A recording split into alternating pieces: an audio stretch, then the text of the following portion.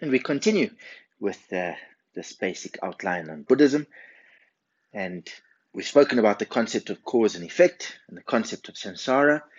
And now today we're moving on to suffering, understanding suffering. And this is also something very important to understand. Some people think that these Buddhists are so morbid, everything is suffering. who wants to get involved in a school of thought that tells you that everything is suffering? While we enter into this part regarding suffering or understanding suffering, I think it's also very important to understand that the main reason for us practicing is really for the cessation of suffering, to overcome the suffering. But before we can overcome suffering, we really need to understand it well. And then when we understand it well, we can get to the root of suffering, and then we can cut through the suffering and be free or be liberated. Maybe one of the best ways is to really understand the suffering from your own experience. Every one of us has experienced suffering, at times only a little, at times very extreme, unbearable suffering, sometimes suffering that maybe we really think we're never going to be able to come out of. And really, while it is happening, it can be very uncomfortable. But suffering really can also be something that really helps us. And how do I say that it helps us? Is because when we're feeling uncomfortable, we're feeling unhappy, we feel like everything is going wrong, the whole world is against us, then we look for answers. And so sometimes the suffering leads us in a direction that we look to find, how do I resolve the suffering? And this can be one of the driving forces which leads people towards investigating or being curious about Buddhism. And it can also give rise to stable renunciation, the real wish or determined wish to be free from the suffering of samsara. And really within samsara, there's no place where we are actually free from the suffering. Maybe for a while we have some respite, but then the suffering returns. As a result, really the way to be free from suffering is to attain liberation. And suffering is explained or categorized into three major categories. The one is suffering of suffering, the suffering of change is the second, and the third is the suffering of everything composite. Everyone is quite familiar with the suffering of suffering. This is something that all of us have experienced, and we know we've experienced it. It can be in the form of physical suffering, where we hurt our body, maybe we get burnt, maybe we bump ourselves badly when we feel ill. It can be the process of death, the process of birth.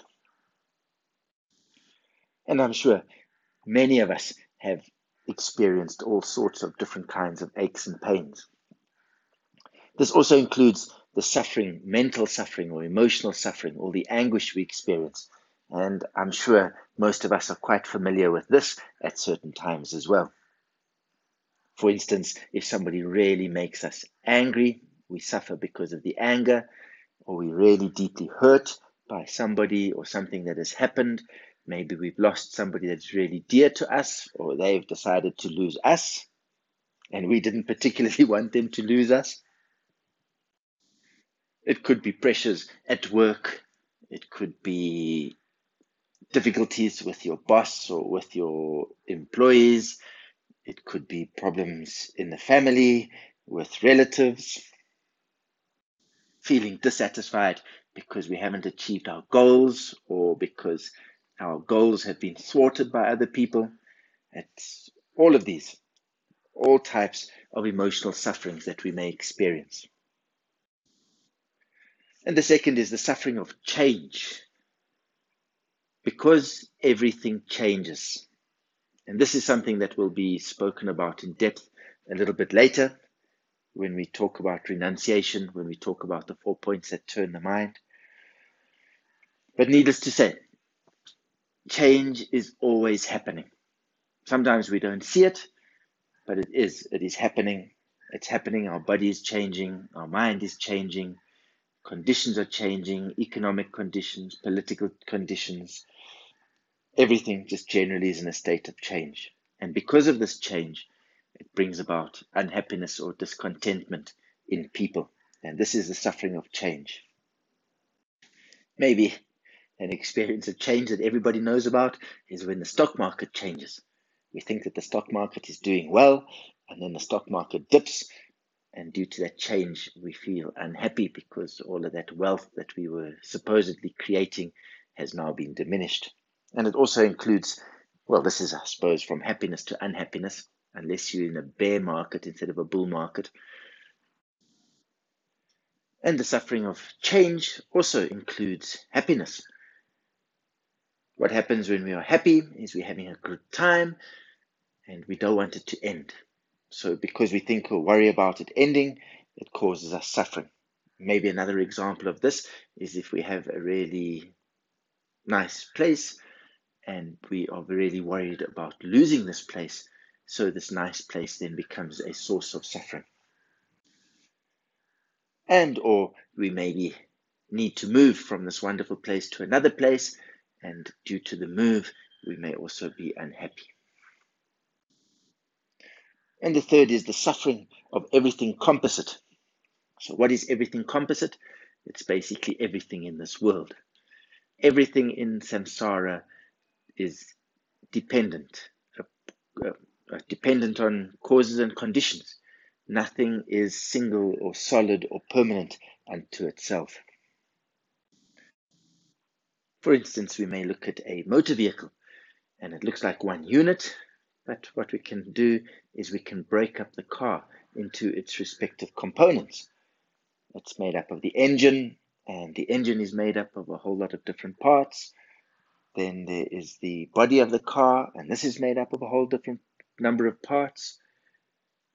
And then if we look at it even more in more detail, or more in finer detail, then we see that all of those parts can also be broken up into atoms, or into molecules.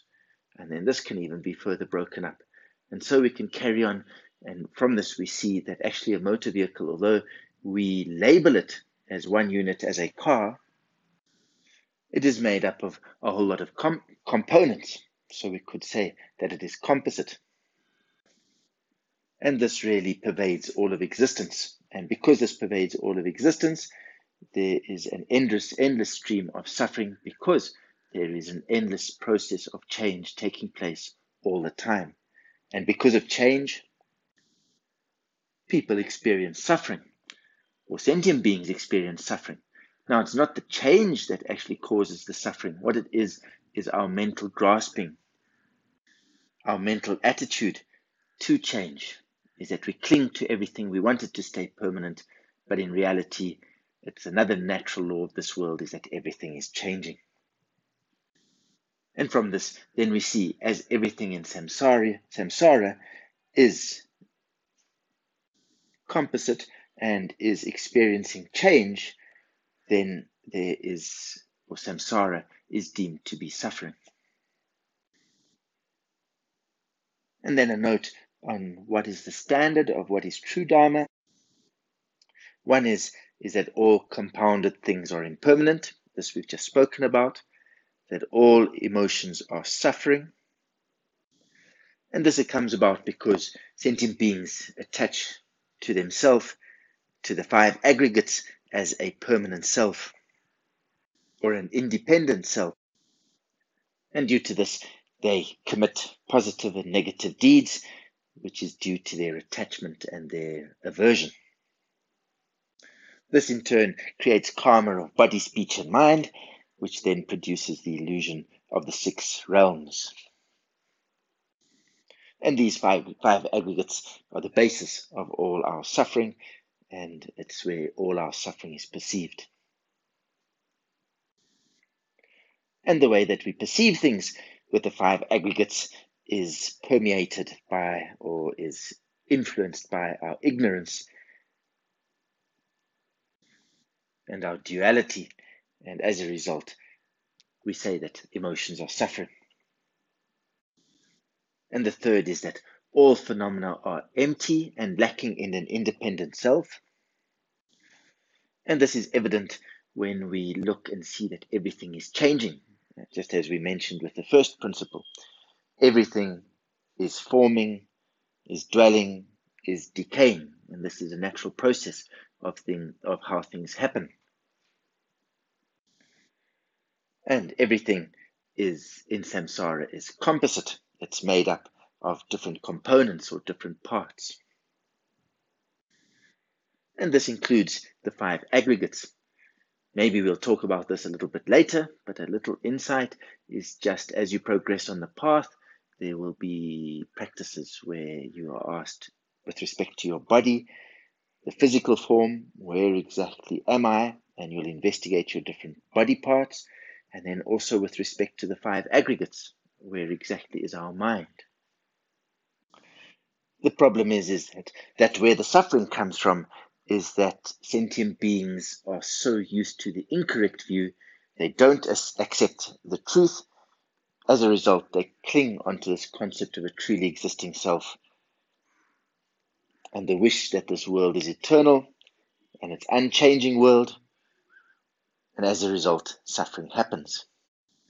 Because of our misunderstanding or our ignorance, we grasp onto a self-existing I, and then these 5 afflictions arise. We experience pride and jealousy and anger and attachment as a result of this ignorance, which then brings about all sorts of anxiety and grief and sadness and disappointment and worry, to name but a few of those emotions we experience. And so we become prisoners of our own ignorance. Because of our attachment to this I, the self-grasping, we project perceptions or images or ideas onto people. And those people that do things that stop us from what we want to achieve or get in our way or create problems for us, we perceive as enemies. And those people that sort of accord with what we are thinking or that benefit us, we perceive to be our friends. Due to this dualistic thinking, we consider this as being favorable and unfavorable, good or bad. And these labels might change very quickly also. For instance, this is my friend, but a year later, something may have happened. You shared a few secrets and somebody told somebody else what you said. And then suddenly this friend is now an enemy or somebody we don't want to meet or see anymore. Or sometimes an enemy, somebody that you disliked. When you get to know them, suddenly they become very nice people. And so we see all of these labels are always changing. Due to the self-grasping, we label somebody as saying, this person is against me. They're stopping me from doing what I want to do. Sometimes this happens. We only think about what's happening right now in the current moment. This person is not making me happy. Maybe we perceive them as an enemy.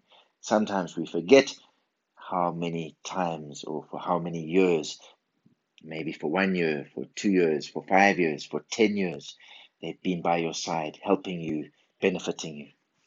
All we think about is what's happening now.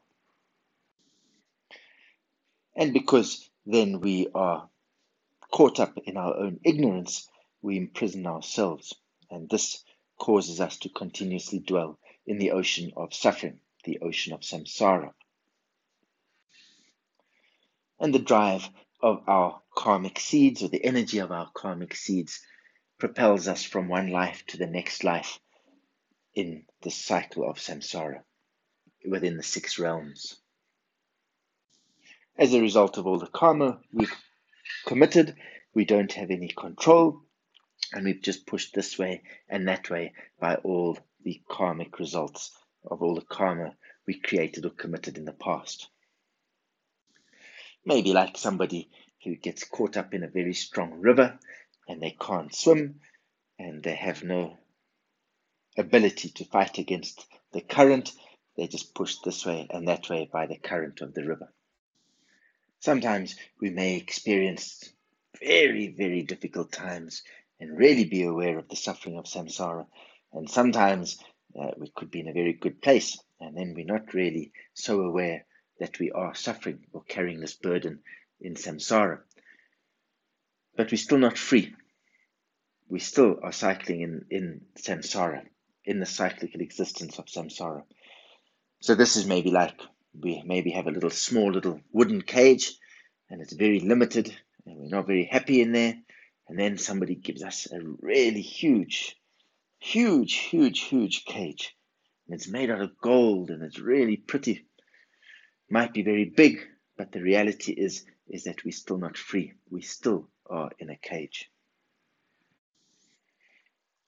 Through the explanation of suffering, hopefully we really get to understand suffering. And through this real in-depth understanding of suffering, then we may feel this renunciation towards the suffering and want to be free from it, to be liberated from it, to be liberated from cycling in these 6 realms.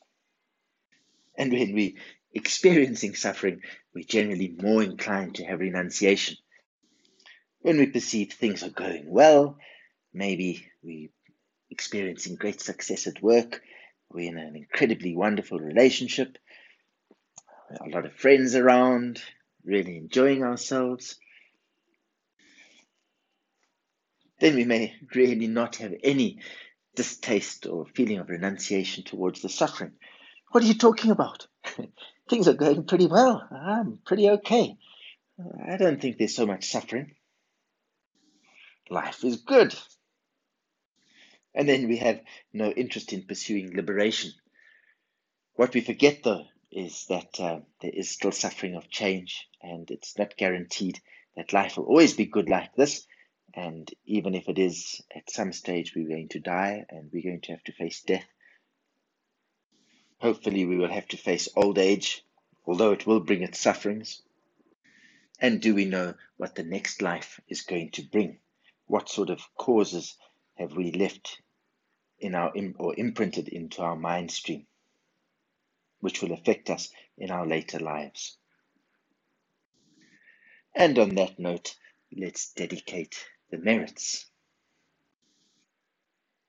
By this good, may all obtain omniscience, having defeated the enemies of wrongdoings in the turbulent waves of birth, old age, sickness, and death. May all beings be liberated from the ocean of the suffering of samsara. Sonam daye tamja dzapanye, tobnye nyepe tranang kajeja, keka nachir balang trupai, zipi choli droa sho.